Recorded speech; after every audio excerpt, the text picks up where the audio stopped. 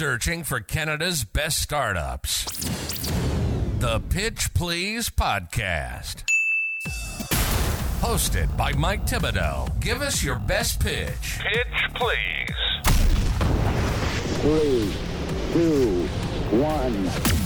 Connecting with Canada's startups to learn about their business and the amazing people behind them. Follow along and hear some of the most interesting ideas in startups from across Canada. What's up, everybody? It's Mike. We're back here on the Pitch Please podcast, and today we've got Ziyaan from Leaders of Today. You might remember him from episodes from last year where we previously had him on for his social enterprise for the menstruators. But today we're going to be talking about a whole different range of topics. We're going to be talking about choosing a co-founder, which I know a lot of people over the last year have talked about in bits, and we're going to go a lot deeper into that. We're also going to be talking about something that is often taboo, which is when you are the co-founder of a startup and things don't make sense for one reason or another, what does it mean and how do you approach parting ways? And then we'll talk about what Ziyaan's up to now. We're going to talk about the creator economy, starting that journey. What does it entail? How do you become a thought leader in this space? Is that a startup? I don't know, but we're going to talk about it today. For everyone that's new, maybe doesn't know you, Ziyaan, let's give a quick introduction and then we'll start diving into Thank things. you so much, Mike. Super excited to come back on and give you some updates. I'm Ziyaan. Where do I start? I have a lot of roles, but I'm from East Africa. I moved to Canada 3 years ago. And my initial startup journey started with my social enterprise, as you mentioned, and we talked about it in our last episode. And then this year, I ventured more into the fintech loyalty space. I used my experience in the social enterprise space and identified a gap in nonprofit fundraising and wanted to create like a loyalty program for nonprofits. And so I got into an incubator here in Toronto, started building out on my own with a co-founder. And then 6 weeks into the program, he decided to get a full-time job and left. And within that week, I met a competitor. And after a couple of conversations, the competitor offered me a deal to join him as a co-founder. We then spent 7 months building a nonprofit fundraising platform that primarily focused on donor retention rates by doing cashback rewards that you can decide to donate, as well as spare change roundups that you can decide to donate to your favorite cause. But 7 months into doing that, my co-founder and I definitely had a different alignment in terms of our long-term vision, and I decided to make the tough decision to leave that startup. Well, there's a lot to unpack there. Maybe let's break down the journey. First, for anyone that's new, let's give them the quick background on that history of, being from Africa and this piece around the social enterprise that you started called For the Menstruators. What is like the headline on that and what kind of activated that? Because I think that'll be a really good segue into some of the other work that you're doing around social enterprises in the community and really helping people. Yeah, for sure. So when I was 15, I was required to start up a personal project back in Kenya at a boarding school I went to. I could do anything on my choice, and I watched this documentary on menstrual health and had a conversation with my mom about it. And she told me that when she was young, she didn't have proper access to menstrual products. That kind of inspired me to learn more about this issue, and I found out 500 million people don't have access to products, which then inspired me to start my own social enterprise, in which primarily what we did was we'd produce and distribute reusable menstrual products that will last for 3 years, 100% biodegradable, cost effective, and then would give it out to people that don't have access to this, but also would teach them how to make their own and build capacity so that they have lifelong access to this product. It had been 6 years of that, and now we've helped over 20,000 people in 10 countries around the world. We have a team of 150 plus volunteers. Our work still continues, and we have our amazing executive director kind of running that show. And this year I decided to kind of take a step back to try out something new and see where my passion lies. And that's where I came across this gap in the nonprofit fundraising industry, because I had worked with all these nonprofits with my previous venture. Got it. And when you were working on that, you were part of, you said like an incubator. Which one was that? And you said you'd met a co-founder, but then in that scenario, how did you get matched with that co-founder, and why do you feel like that didn't work out? That'll maybe prime what we're going to talk about Yeah, today a for little sure. bit. So I got into Next Canada. It's a incubator here in Toronto, and I actually didn't make it to my co-founder through the program, even though a lot of people did. When I was looking for a technical co-founder, I reached out to like the smartest people I know, and one of them connected me to someone that was looking to build something and was technical. They were based here in Toronto, and they seem really interested in kind of joining. And for me, at least at the time, my approach towards finding a co-founder, like I saw it as a marriage, and I saw it as any other relationship, right? And when people would tell me stuff about co-founder issues, I would just be like, hey, if you want to make it work and you have your foundation values aligned, everything else will kind of work out on its own, right? And so I didn't spend a lot of time even with him trying to understand. I never met him in person, so I was based in BC, he was based in Toronto. But I was like, you know what? And just to break that down, so you just met him through like a connection, like it was just like a warm Exactly, intro through your network. exactly. And I was like, you know what? How about let's just build something together, and then we can figure stuff out. We negotiated. I think we had like a 65-35 split or something like that. And we were like, let's do this. And I knew that he was in his final year of university, and so he was graduating. But he said this is something he wants to work on before he figures out like what his future plans are. Got it. And so through that process, you guys started building, and then what Yeah, so happened? we started building, and 6 weeks into the program, he got a full-time job at RBC, well paid, and he was an international student as well, and so getting a job for him was like a priority for him to stay in the country. And That's good. so he's like, hey man, I love what you're doing. I'd be down to like support you maybe a couple hours every week, but I'm not going to be able to commit as a co-founder. And he was very open with that, and I understood. Like I was pretty open to that as well, and we decided to kind of just split ways. Um, yeah, So basically, he wasn't able to be a full-time co-founder.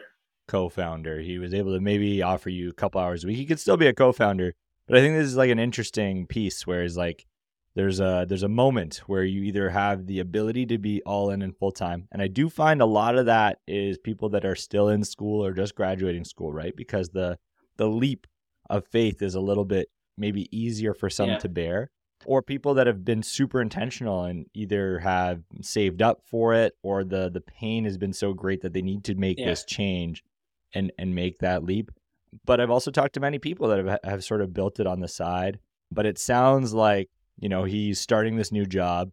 That's going to take a lot of mental energy. And so the amount of hours that he had to invest, and it sounds like you were building a pretty technical product, that might have been a bit of a bottleneck. And so that caused you to have some open and transparent conversations. What were like some of the hardest things that you had to talk through in that moment? Did you guys talk about, could you keep this going? Like, what were some of those real dialogues, and how did you handle yeah. them? So we definitely went back and forth, and it was a bit of like I'd say a bit of an awkward conversation to have, and at least a tough one to have, right? Because you're like, I think we had a phase of around 2-3 weeks that I gradually saw his time put in reduce, and I was like, I kind of had a feeling I wanted to have a conversation about, hey, like, how are you feeling? Like, we agreed on X, Y, and Z. Like, are you able to put in the time? But it was kind of like a slow burner, and then eventually it led us to have that chat. But I think if there's anything I've learned, at least from that first experience, was just having that open conversation from the very beginning and making sure that you're on the same page in terms of expectations, on what's gonna happen in a situation where things don't go the way we expect them to. Because I think everything's well and good when everything's going right, but we don't talk and we hope for the best situations. But everything changes when things aren't going necessarily how you expect, right? And so having those conversations early, and even maybe before committing to anything, having like that test period to kind of work together. And obviously when you're doing this, I was even told the same thing. Like when you're having a co-founder, you should, have some time to actually work with them on a project and see what your dynamic is, and things of that sort. But it's not as easy as that, right? Like I had a time constraint. I was in this incubator. I had to achieve X, Y, and Z by the end of it. I had my peers that were making so much progress. Like there's all these different situations and dynamics, and so it's not as easy as it say, right? If that makes sense. Yeah, but maybe on the wisdom that you've gained through that experience, are there certain questions that you would maybe bring into any co-founder, matching dialogue? Or are there elements of what you were saying there where you would do it even though it feels challenging to slow down to speed up? I think that's like the way it's described. But, work and collaborate on a project in order to feel out how you work together before embarking on a formal co-founder relationship. What out of this first partnership would you sort of take away? I think in terms of questions or things to consider before you get in business with someone is, I definitely think spend some time, even if it's a small project, just spend some time working on a project to see what your work dynamic is like. What are your strengths? What are your weaknesses? Spend time doing like nothing, like not working on stuff. So, and I think it's important seeing what people are like outside of that work environment, because it does affect other stuff. And then really have those deeper conversations that are more personal, because this is like a marriage, right? Like it is a very big deal, and you're probably spending more time with your co-founder than anyone else in your life, and so you have to know what they're like even outside of work, and having those dynamics. And I think just spending more time having those deep conversations, and being open and honest with the worst outcome. Let's say like what is the worst outcome that we can possibly have, and if we're in that situation, what are our options, and being open and honest with that from the very beginning, versus waiting for that to happen and seeing for yourself. Got it. There's a piece here, and I'm just curious your thoughts because you've gone through it. Do you think it's ever worth? So you talked about the worst outcomes, like what's the worst possible thing that could happen, and how would we manage it? But we're obviously today going to talk about, quitting or choosing to leave as a co-founder. And in this scenario, it was a mutual breakup. Like there was an understanding of things that had to part ways. And you related this to a marriage. And so I'm curious if there's this element of like a prenup that you need to talk about, which is like, hey, should we need to, for reasons that you've maybe already laid out or discussed, need to part ways? What are the paths that can take? Is it, hey, I'm still a owner, but I have reduced time? Is it I'm an owner, I have no time, but give up equity, allow you to hire someone, and I contribute? Do you think it's worth having that conversation, or is that leading to the inevitable, which is someone's going to look for that out and you're giving them the escape clause? People probably have opinions on both sides of this, but I'm curious, as someone that's lived through that and having to have those dialogues, would that upfront conversation have potentially helped? 100%. So when I first got into business with my first co-founder, I think with him, I didn't even know what a vesting agreement was, and I didn't know that there was an option to even there's like a buyback clause where you can buy back the shares as a company, right? Those are things I did not know, because I was very new to the startup space, and so I wish I had done that, and I think I wish we had that conversation from the very beginning, because then expectations are very clear. Like, hey, your equity is only going to be vested when after a certain time or after you hit certain milestones. And when you have that conversation, you can gauge the level of commitment from the other person. And then even having that buyback equity kind of clause around, if you do quit, the company can buy back all the shares and things of that sort. So those are things I did not know about, or how that even worked. And a lot of people don't, like, you'd be surprised, right? And so these are things that I think like you should definitely put into place and have that prenup conversation at the very beginning, because then it puts everyone on the same page. Yeah, that's fair. So you were going through the process of parting ways on this venture. And then you met someone else and some things made sense because it was related. Talk me through that. Talk me through how that formalized the potential ending of that startup that you were in the process of building, and what this new venture was, and what path that you decided to go down there. So to give the audience some context, this is 6 weeks into my program. That's 4 months over the summer. I had not built any tech yet. And I also, the way the program was built was after a certain point in time, you start talking to investors. You need to show X amount of progress. And then there's also this weird like comparison and pressure with everyone else that's the incubator as well. And so we finalized that agreement with my initial co-founder, and I'm on the hunt to find someone new that's technical and that's aligned with my vision that I want to build.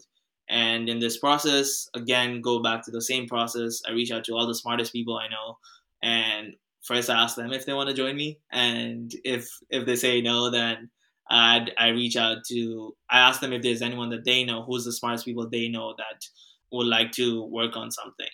And as part of that process, one of my mutual connections met a competitor in the same space I was working in at a founders poker event, and was like, hey, and when he met him, he texted me and he's like, yo, you should check out this guy.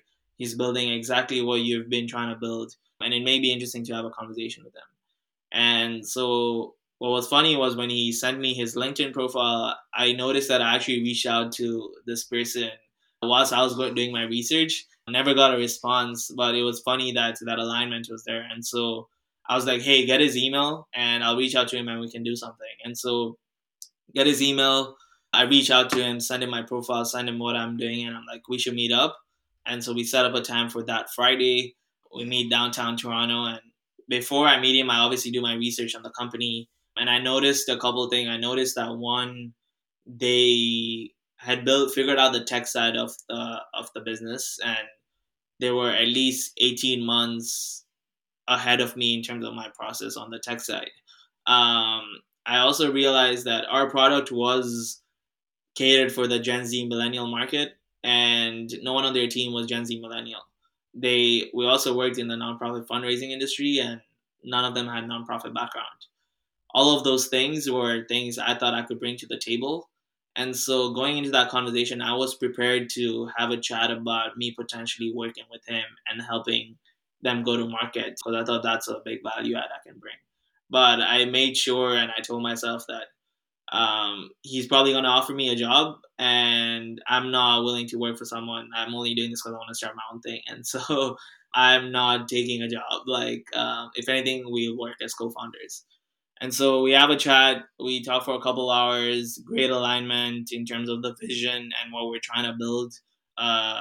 Tech side, I definitely saw that they figured out the tech, which was something I didn't know how to approach. And I was like, I didn't know what the best way was, and I was finding a lot of barriers. And so at the end of our conversation, he was like, how tied are you to your company? And I'm like, what do you mean? And he said, would you be willing to join me as a co-founder?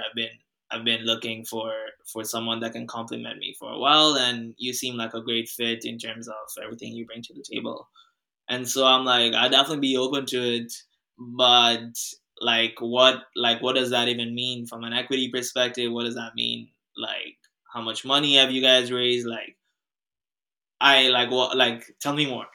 And so he shares with me a bunch of documentation. We go back and forth in terms of negotiating equity. And even at that point, I think for someone, if I hadn't had the 6 weeks experience that I had, I would have easily settled on the initial equity that he offered me. But I was very firm in terms of what I bring to the table. And even though there were investors on the cap table, he had invested his own money, and I had no money to invest. I made sure I got enough equity for me to feel inspired to work on this, right? And so those are things that I think a lot of people don't tell you, and I wanted to share that. Keep in mind, he was also twice my age, and so he was 54, I'm 22, and it was a bit of a weird dynamic, negotiating something with someone that's like my dad's age. But I wanted to make sure I do that, and I stay firm, and I understand the business as a whole. Can you, I mean, there's pieces there that you mentioned that maybe not everyone's familiar with. And I think sometimes as you're talking, it actually inspired me to say, maybe we need to go do a deep dive on this as part of the show. Cap table, sends over some documents. Like some people just like, oh, like what's our percentages and done the cap table, who's on it. Can you just like maybe super simplify? We're not going to go do the deep dive on this today, but as someone looking to join an existing business or not, maybe they're starting from scratch.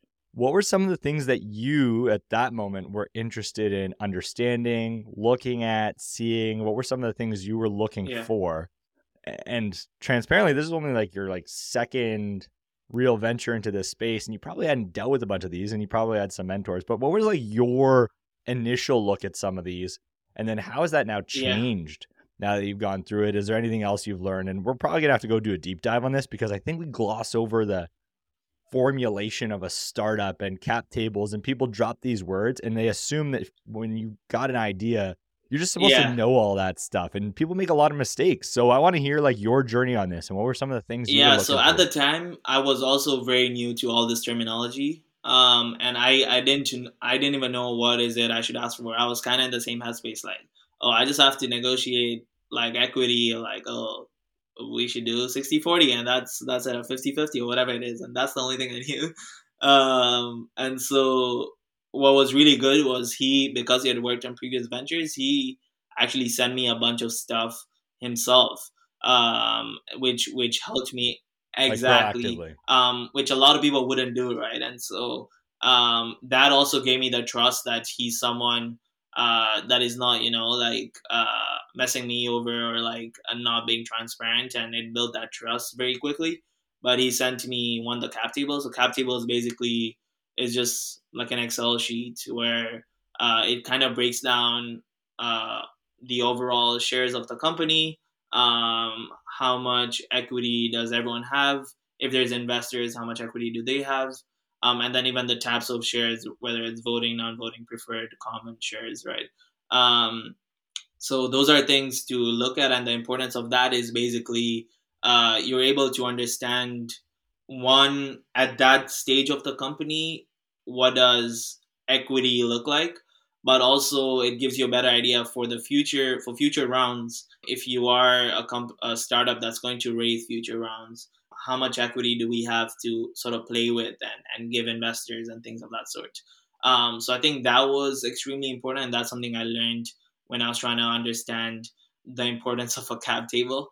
And so is there anything specifically that you look for in that, by the way, just before we move off the topic of cap table? Is there something that's like a red flag? I think making sure you have like obviously voting and preferred shares, and also when you're having that conversation around cap table, a vesting agreement. And so a vesting agreement is basically an agreement between you and your co-founder or whoever you're working with.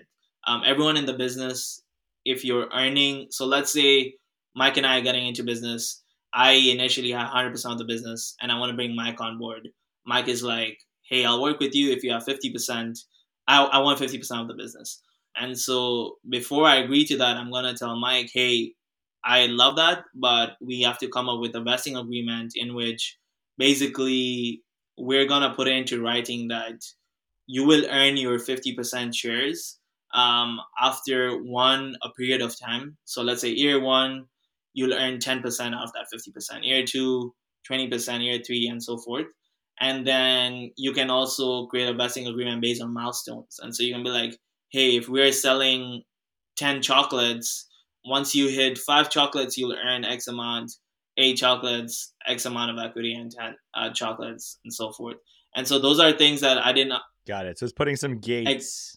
It's putting some gates timeline based or outcome based on the shares. Exactly. And the importance of that is also in a situation where Mike, for some reason, has to leave the company before year one or at year two, we need to make sure that Mike doesn't have 50% of the company and he's not even working full time on the business, right?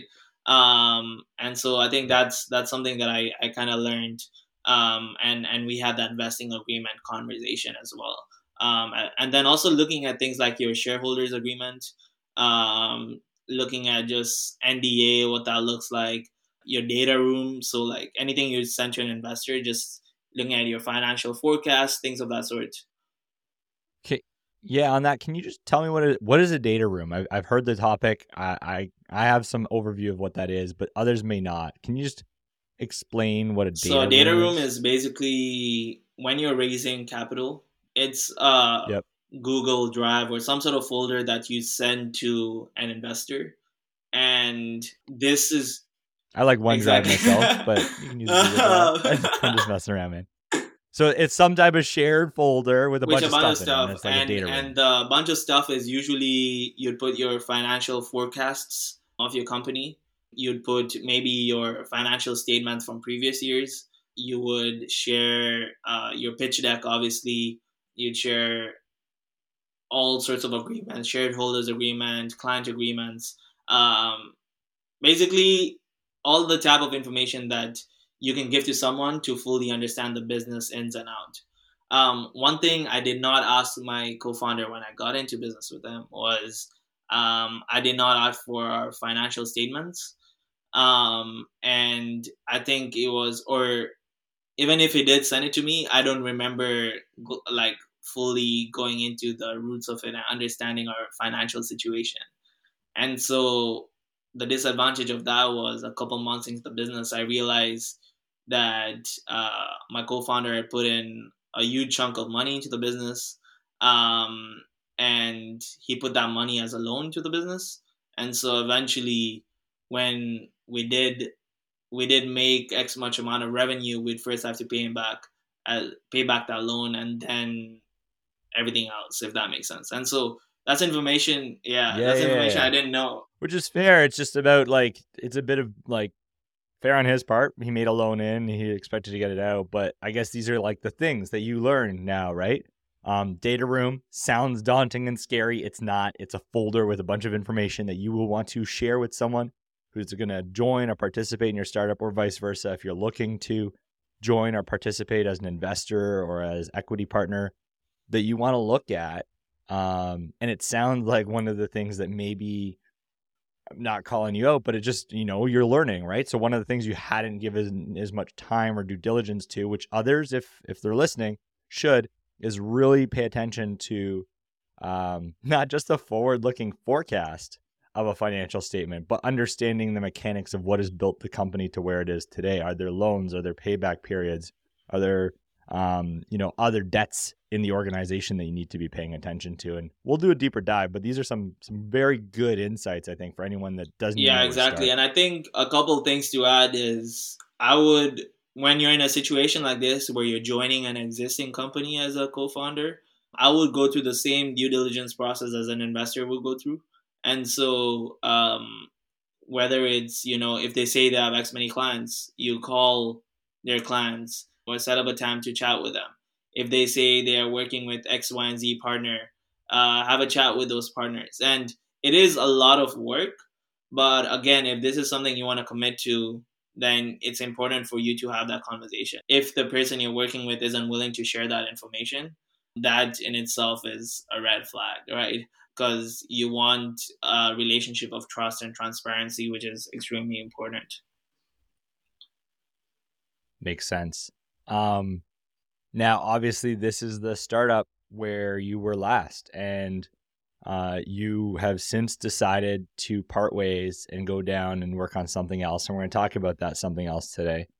But talk to me about that parting of ways. What were some of the elements that caused you to rethink your involvement with the startup? And then, I guess this is going to sound hard for people, but sometimes people either assume that the startup makes it or folds, and they feel bound to having to continue forward. But you today are going to talk about this different path, which is, as a co-founder, even in a business that's made traction, there is a path, and you have to talk through it to divorce or to quit or to part ways, however you want to frame it. But there is a way to Yeah. leave. And so let's talk about, what that sort of looked like and talk through any advice you have for others.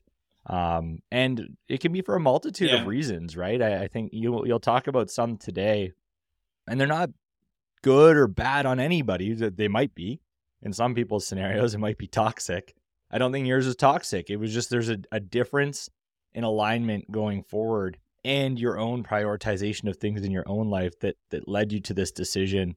And sometimes it's about having that open and honest conversation with yourself. So talk us through that a little bit, Ziyaan, and help us understand for others going through some similar thoughts, how they could set forward the motion of something Yeah. like this. So to kind of give some context, before I decided to part ways, 6 weeks before that, my co-founder and I had a chat around potentially pivoting. And initially, I obviously signed up and my big vision was to disrupt the nonprofit fundraising space, um, and that's what our tech could do. But my co-founder, because one, our sales cycles were very long. The nonprofits we were talking to, they loved the idea, but when it came down to putting dollars, and even those that did put dollars to in time to actually help us go to market, it was a very long process, and we were running out of runway. And we also had to raise more money. And so when we talked to investors, the moment we mentioned nonprofits, kind of thought it was a red flag, and they didn't think our market was big enough. But what was interesting was when we talked to investors and we talk about the cashback side of our business, they really love that idea. And so whilst we were pitching, when we changed our pitch to just focus on that piece, the feedback was way better. And for me, I think my lesson from that was, one, you should never pivot your business based on what investors say, because investors are not your customers, right? And even though they're gonna put money into your business, they don't know your business the way you do, right? And so whilst that was happening, I kept telling myself that. And so when we had a conversation with my co-founder about pivoting, I was like, "Hey, we'll go 100% into this new idea, but before we do that, we need to validate if this cashback side market is a good idea, and we want to invest all our time." And so what was weird was both him and I kept getting completely different points of validation when we would go to the market, and he would get a very optimistic view in terms of validation, and I was getting the opposite. And I wasn't fully bought into this vision of changing our complete business, and it's not what I initially signed up to. It's not what I was inspired to wake up to every day. And so whilst we were trying to find this validation, there were a couple other things that my co-founder and I weren't necessarily aligned on, and even in terms of our work dynamic, because I was based in BC, he was based in Ontario. Again, that may have caused a lot of friction, and it was really tough to kind of like work together. And so eventually, there were all these different factors, and I gave a period of 2 weeks to fully make my decision. But and I kept going back and forth. On one side, I was like, "Hey, it's normal to pivot in startups, and like you have to do what the market says, and all these different things, right?" And I'm not a quitter, and this is that perseverance stage where all startups talk about, where they had X many dollars in their bank account, but they still decide to go for it, and then they made it out, right? So I thought it was a sign of that stage. But on the other side, where it ticked off was when I had this conversation with myself around, in a world where we are successful, in a world where we do raise money and have X many clients, is this something I want to be working on? Will I be inspired to work on this? And will I want to work with my co-founder on this? And I think that's where, for me, it kind of gave me clarity around, that's not something I'd wanna be doing, right? It didn't align with my own personal, I guess, purpose and passion. There were all these other misalignments, And I was like, instead of making that decision then, I'd rather make it now. And so before I quit, I had an open conversation with my co-founder around where my headspace is at, and I also told him that, like, in my mind, I had internally given myself a deadline by end of January to make. This was around November, and so end of January to make a decision for myself. And I told him, like, if things don't change and we aren't more aligned, then I'm gonna have to make that decision. But we have 2 months. I'm gonna give my 100%, and we'll see where it goes. But that week after we had that conversation, I still felt like that misalignment was there. And that's when I had to make that tough decision. And I'm like, nothing's gonna necessarily change between now and January. And at the back of my head, deep inside, if I had to be honest with myself, I envisioned a world where it didn't work out end of January. And so I'm like, instead of making that decision, then I'd rather make it now. That's when I decided to leave. It's interesting because you talked about, and I think I talked to a lot of founders that have two paths that they see for themselves. There's those motivated by the financial outcomes, which is totally fine. I think it's important to be honest with yourself in these scenarios because a lot of times it is the financial outcome, and that is a big piece. And some of it is the impact outcome. And the answer is always a bit of both. But it's which one is most important to you right now. And in this journey, not one person being right or wrong. Both are fine. It sounds like your co-founder had the impact of the financial outcomes that he wanted to drive. So he was focused on what was going to go drive profitability in the business, where we're going to get investment. But you had signed on because that wasn't the most important thing to you in this current moment. And you were very focused on the impact component first. That might change in maybe 6 months when we talk, or a year, you'll be like, hey, I'm on the financial, but you had joined for the impact in a specific area. And this pivot sort of changed the dynamic of that. And it led you to feel maybe that you need to revisit, is this what you would be interested in spending your time and energy on? Not because it's still a good or a bad business, but just the pivot changed where and what the dynamic of what you're going to be working on might look like for the years and months ahead. So it's really interesting. Now, that's tough, right? It's a really, I'm sure that you were making this sound like it was a very easy conversation. I imagine there's a lot of awkward silence, a lot of pauses, frustration, then happiness, then sadness. How did you talk through this? And, when you're doing this, do you just like hand in your 2 weeks? Do you have to, help offboard? Do you have to help find another co-founder? What are like some best practices in going about this? Once you made your decision, what was the next step? 100%. I think just to go back a little bit in terms of what you said in terms of, financial outcomes versus impact outcomes. I think for me, the reason why I came to the startup world versus running my nonprofit, which was going very well, was the financial outcomes. I saw myself in a world where I thought the startup model offers me the financial outcomes and increases my likelihood to make that impact, which is why I did startup versus nonprofit, right? However, I wouldn't take that over working on something that's not aligned with my personal values, and also where I'm not personally just happy and it's not something I look forward to, right? And I think that is where I kind of ticked off that decision. And then going back to your question around what does that process look like? So it was definitely a lot of tough conversations. That 2-week period of time, like, it was very hard to get sleep, like, and I would stay up until 3, 4, and just kind of thinking about all the possibilities and like what's gonna happen, what's not gonna happen. And then eventually, I just kind of set up a call, and I was extremely transparent with my co-founder. I had that conversation with them. I was like, hey, I have a lot of respect for what you're doing. I think there's potential for this, and we were getting a lot of good feedback from the conversations we were having, and it felt like it was we were just right next to that gold, right? And all we needed was kind of time. But I was like, it's just not for me. And I'll definitely support you in this transition phase, but I'm gonna have to make this tough decision, and that's where we kind of um, he had taken some time to think about it. He offered me a deal of some sort to maybe sort of convince me to stay.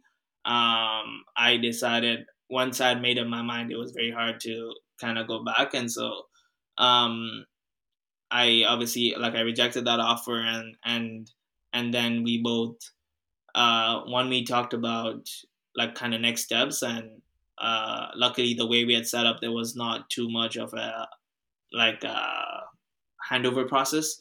It was pretty smooth. Just it was mostly just like directing the conversations I was already having to him, and then also just all the accounts and passwords and things of that sort. And then after we figured that piece out, I basically had to put it in writing and basically come up with a letter of terminating our founders agreement and have a date on that and signature. I sign it, he signs it.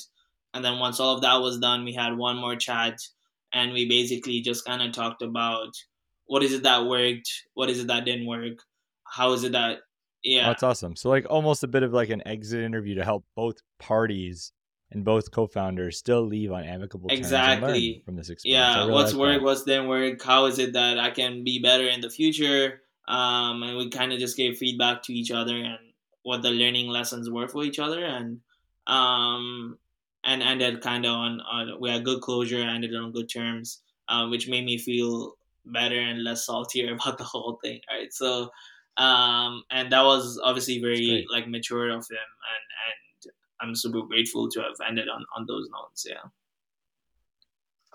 That's really good. And I think that's probably a best practice is like, this isn't, you're not leaving most of the times a toxic relationship. You still want the best for both other parties, but you're not going to stay in something that just doesn't make sense for either of you. It could do more Yeah. harm than good. So there are scenarios, and I've heard some of them on the podcast, where a lot of it comes down to this misalignment in terms of vision, and it's not a bad misalignment in vision. Sometimes it's, hey, I want the venture backed $1 billion IPO journey, and this is an amazing profitable business, but it's not paying me enough. And if I'm going to do that, I should just go work a job. Otherwise, I need to go for the IPO thing. Misalignment in vision. Yours was, I do want it to have financial impact, but it needs to be aligned to this thing that I'm trying to change in the world, because that's where it started. And if it pivots away from that, it still has a financial impact, but I just don't know if I can be as energized and bring my full self after that pivot. Yeah. And you just had that honest conversation. So You I love it. you brought up a really important point there, and that reminded me to like your earlier question on what questions should you ask each other, and those are the Yeah. questions right there. Like one, what is your why, and why are both of you doing this? What's in it for you from a selfish point of view? Financial impact, family, passion, whatever it may be. What is that why for you, and what's in it for you in a good outcome or a bad outcome, and then also what does exit look like for you? Is it IPO? Is it getting acquired? Do you want to bootstrap? You want to go that route, or do you want to go the VC route and go through that whole process? So I think those are the types of conversations, and I think YC has a really good resource around questions to ask your co-founders, like a huge list of questions that people should also check out. Yeah. But I really love that point. Interesting. I just want to emphasize on that. Yeah.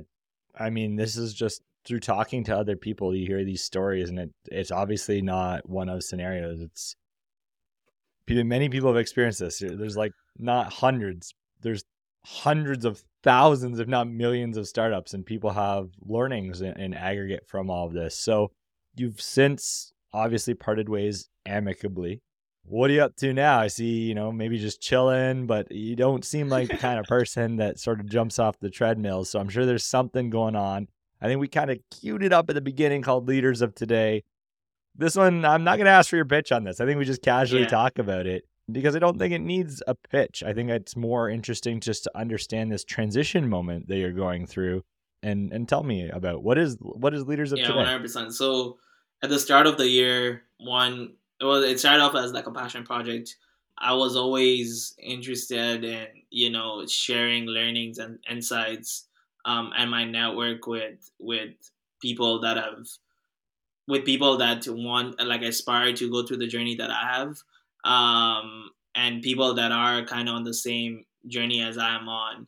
And I wanted to always use, like, just Instagram, LinkedIn to always share that. And I always did it sort of casually, but I wanted to kind of formalize that and be more intentional about it. And so at the start of the year, started off with a podcast.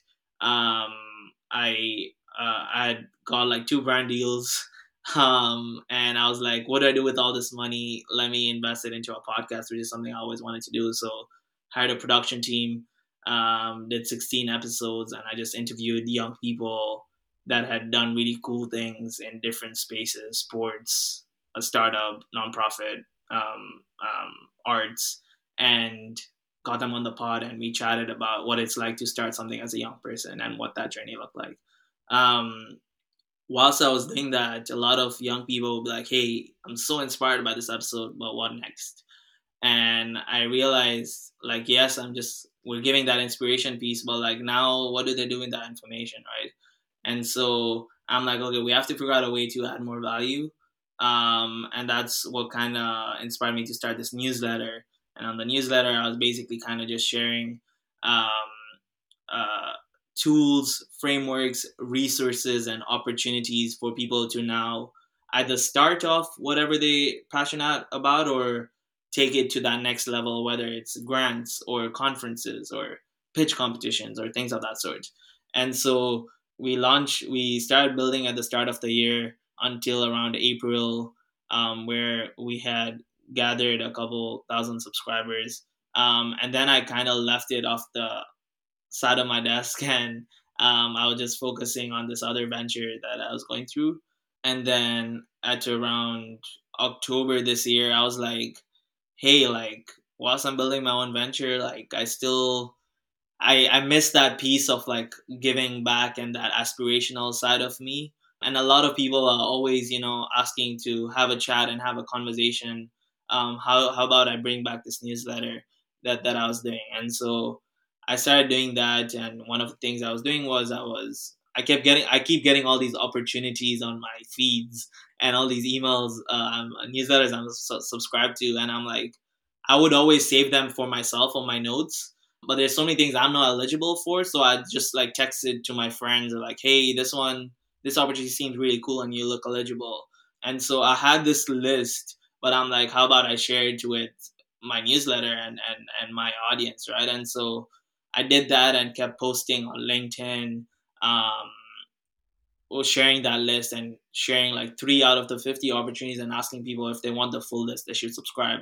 And I kept doing that, and those posts kept blowing up, and I was clearly like getting so much validation that young people want these things. And so by, I think, end of October, we're around like 11,000 ish subscribers, and then November to December, in a span of 4-ish weeks, we really grew massively by just doing that, and we're at around 47,000 subscribers on the newsletter right now. And so a lot happened in a very short period of time. In this last 90 days, we're almost at 1.5 million impressions on LinkedIn.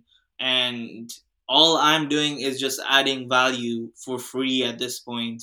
And it's a pain point that I know when I started when I was 15, I definitely felt it. And because I grew up in East Africa, it was way more harder to access certain opportunities. And you only get access to some of these if you have a great network or great social capital, right? And so my goal here was trying to level the playing field and democratize access to this. And in the process of that, I felt like I was sitting on something that I can eventually explore and see how I can turn it into a business. That's so cool. So you started Out the side of your desk, you had this like community that you'd started. You brought it back and you started nurturing it again. And really you found this gap, not unlike a startup. So like in a way you're building a community, but it sounds a lot like what you do in a startup, which is you identified a gap where young people don't necessarily have a go-to source for all of the ways that they can go have impact and what opportunities exist for them to go get their journeys started, whether it be learning or startups or other things, not just startup related, but a whole wide variety of resources for young people to have an impact on the world. And you started bringing that information to them and best practices to them. So tell me about this. Now you've got a newsletter, you're sharing some content. What kind of things? You talked lightly like grants and opportunities, but what is this network or community that you're building? And what are the sort of things that if someone signs up, they might expect from it? So as part of the newsletter, in terms of what you can expect, is it goes out every Tuesday. Primarily what we share is, one, I share personal experiences from things that I wish I knew in the past. So I'll give you an example. Our upcoming newsletter, we're going to talk about how I got PR and media for my social enterprise, and the title is like how I got featured on BBC. And I shared that experience in terms of, there's so many things about this, like it doesn't come organically. There's a whole process. You have to have a media campaign, write up a press release, build relationships with folk, journalists, producers, editors, pitch to them, and then eventually, if there's alignment in terms of your story, what's happening around the world, and their own interests, they'll do a feature on you. And all these things, like you like, most people will be like, hey, this guy got an interview at BBC, but like how you got there, I feel like there are a lot of gatekeepers that don't like to share that information. And so those are stories that I share on the newsletter. And then as part of the newsletter, we also have a list of 50 opportunities that we update every week. So we add 10 to 25 new opportunities every week. So you get access to that document. It's basically a living document where we keep updating those. And then we have 30 or so resources, everything from fundraising to social media to pitching, that people can access as well. This is just what this newsletter looks like at this stage. The long-term vision is, leaders of today is sort of this umbrella business, and within it there's a whole range of things. So there's the content side. Under the content side, we're bringing back the podcast. We're gonna obviously do our social media content, and then the newsletter. We have a community side. Within that community, we are this year I tested out with a lot of meetups of people that are at the same stage and the same vertical. So in Vancouver, we're gonna be doing once a month, invite only, 10 to 15 people that come to the same place, that are at the same stage of their startup, and you talk about everything but your startup, and it's a free space for you to just hang out. So there's that meetups section. We have a larger community piece that's open to everyone, and we're still trying to figure that out, whether it's like a Slack or Discord channel or WhatsApp channel or broadcast on Instagram. And then lastly, we have in-person events, right? And so we're talking 100 people, get sponsors, get speakers, do panels, things of that sort. And then we have a consulting side. So in that consulting wing, we're basically so we've had, as part of this process, we had a couple of organizations reach out to us and basically ask us how we are, engaging with young people, and we have a lot of data on these young people. And so we're going to consult other youth organizations, education companies, schools, how they can engage that population.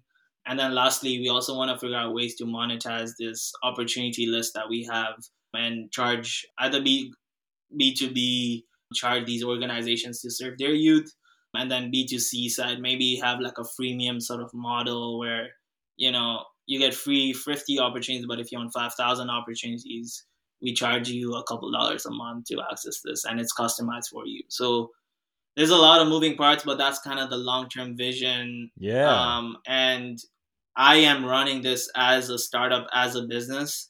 Well, totally. Like as you're talking through it, I'm like, these are all parts, right? You've got an arm that is about creating demand And the and top of another funnel, arm that yeah. is about acquiring customers. You've got B2B and B2C components, but they're all connected at the heart around this idea of helping connect all of the resources with all of the people that need them in a young space of amplifying their impact. Exactly. But as you talk through it, you basically are talking about like a business called Leaders of Today that's not actually like just the creator economy, because that's usually you're in the creator economy, you're getting paid for your content, but you're actually not just putting content out. That's one pillar of multiple pillars that you've talked about here about bringing these pieces together more Exactly. thoughtfully. And for me, what I'm super passionate about is it's connected all the experiences I've had in my life and since I started when I was 15. There's the nonprofit social impact side. There's the business side that I'm super passionate about, building businesses that can make real money. And then there's the side that loves, speaking, storytelling, creating content, and that side. And so those are it's just kind of connecting all into one. And obviously, with all these arms that I mentioned, we're not gonna do everything all at once. I'm a one man. I say we, but it's just me right now.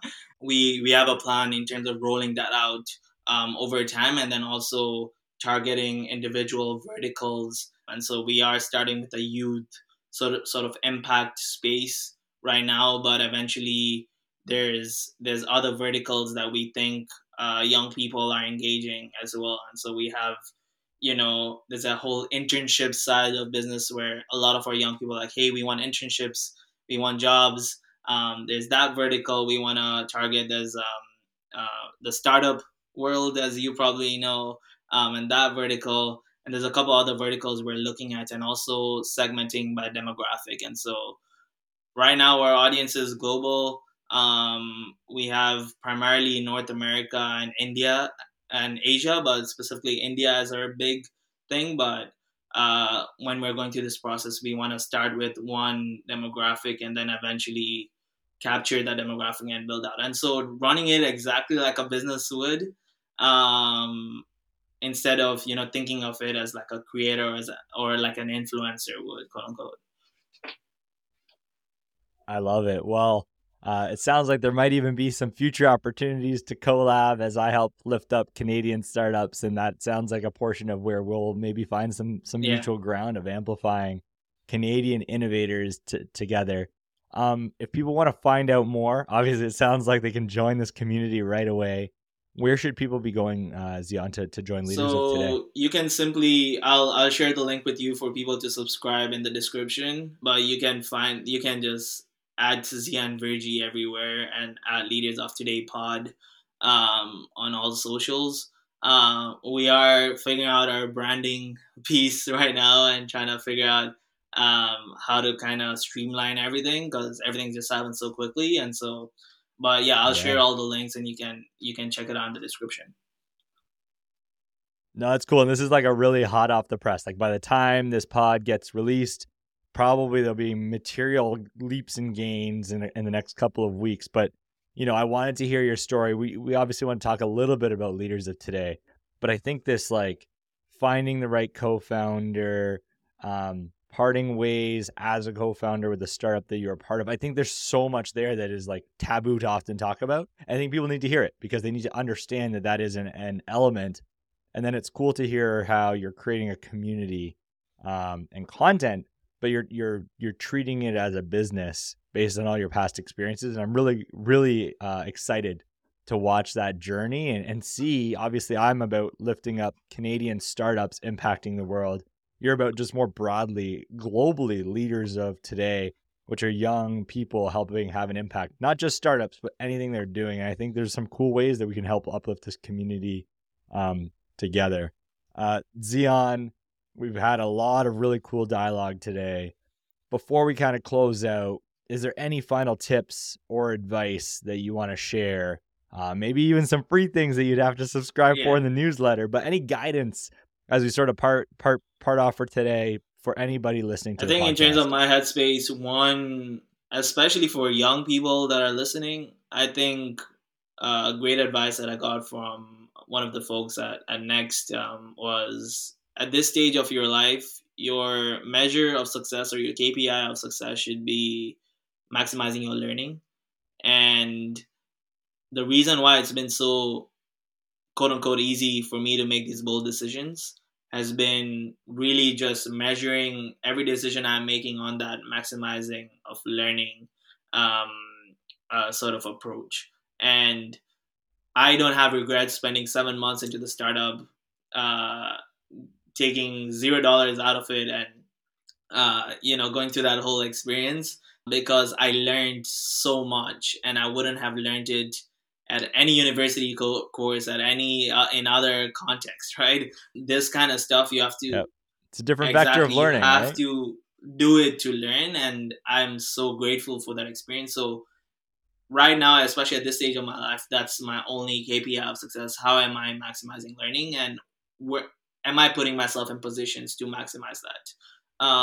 So that's one. Two, I think not being, afraid to make bold decisions and trusting your gut whilst you're doing that.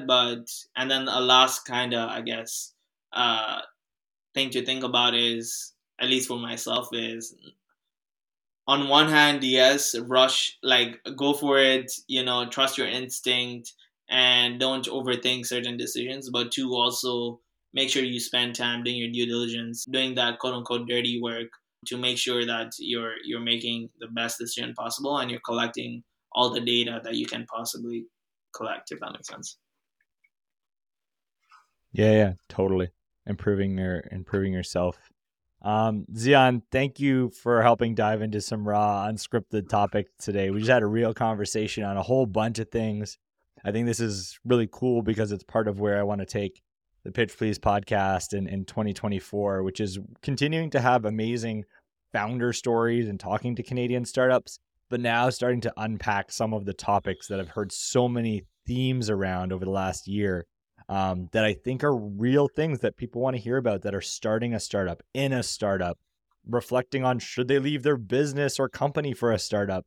And I think having these topics and just hearing perspectives, they're not right or wrong answers, but hearing how others have gone through it are really helpful for the community. So thank you for being one of the first to help tackle some of these new, wider spanning topics. Looking forward to seeing Leaders of Today grow, and looking forward to what those collaborations might look like even for us.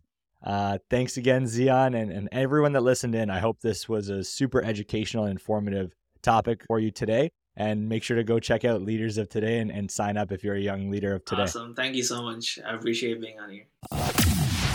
You've been listening to the Pitch Please podcast. Pitch Please. Hosted by Mike Thibodeau. Tune in for regular episodes and show notes at pitchplease.ca. And make sure to give us a follow on your favorite podcast platform. Pitch Please, a BloomX podcast, is hosted by Michael Thibodeau and does not constitute a recommendation for any organization, product, or service. For more Pitch Please content, subscribe where you get your podcasts and visit bloomx.io to join us on Discord.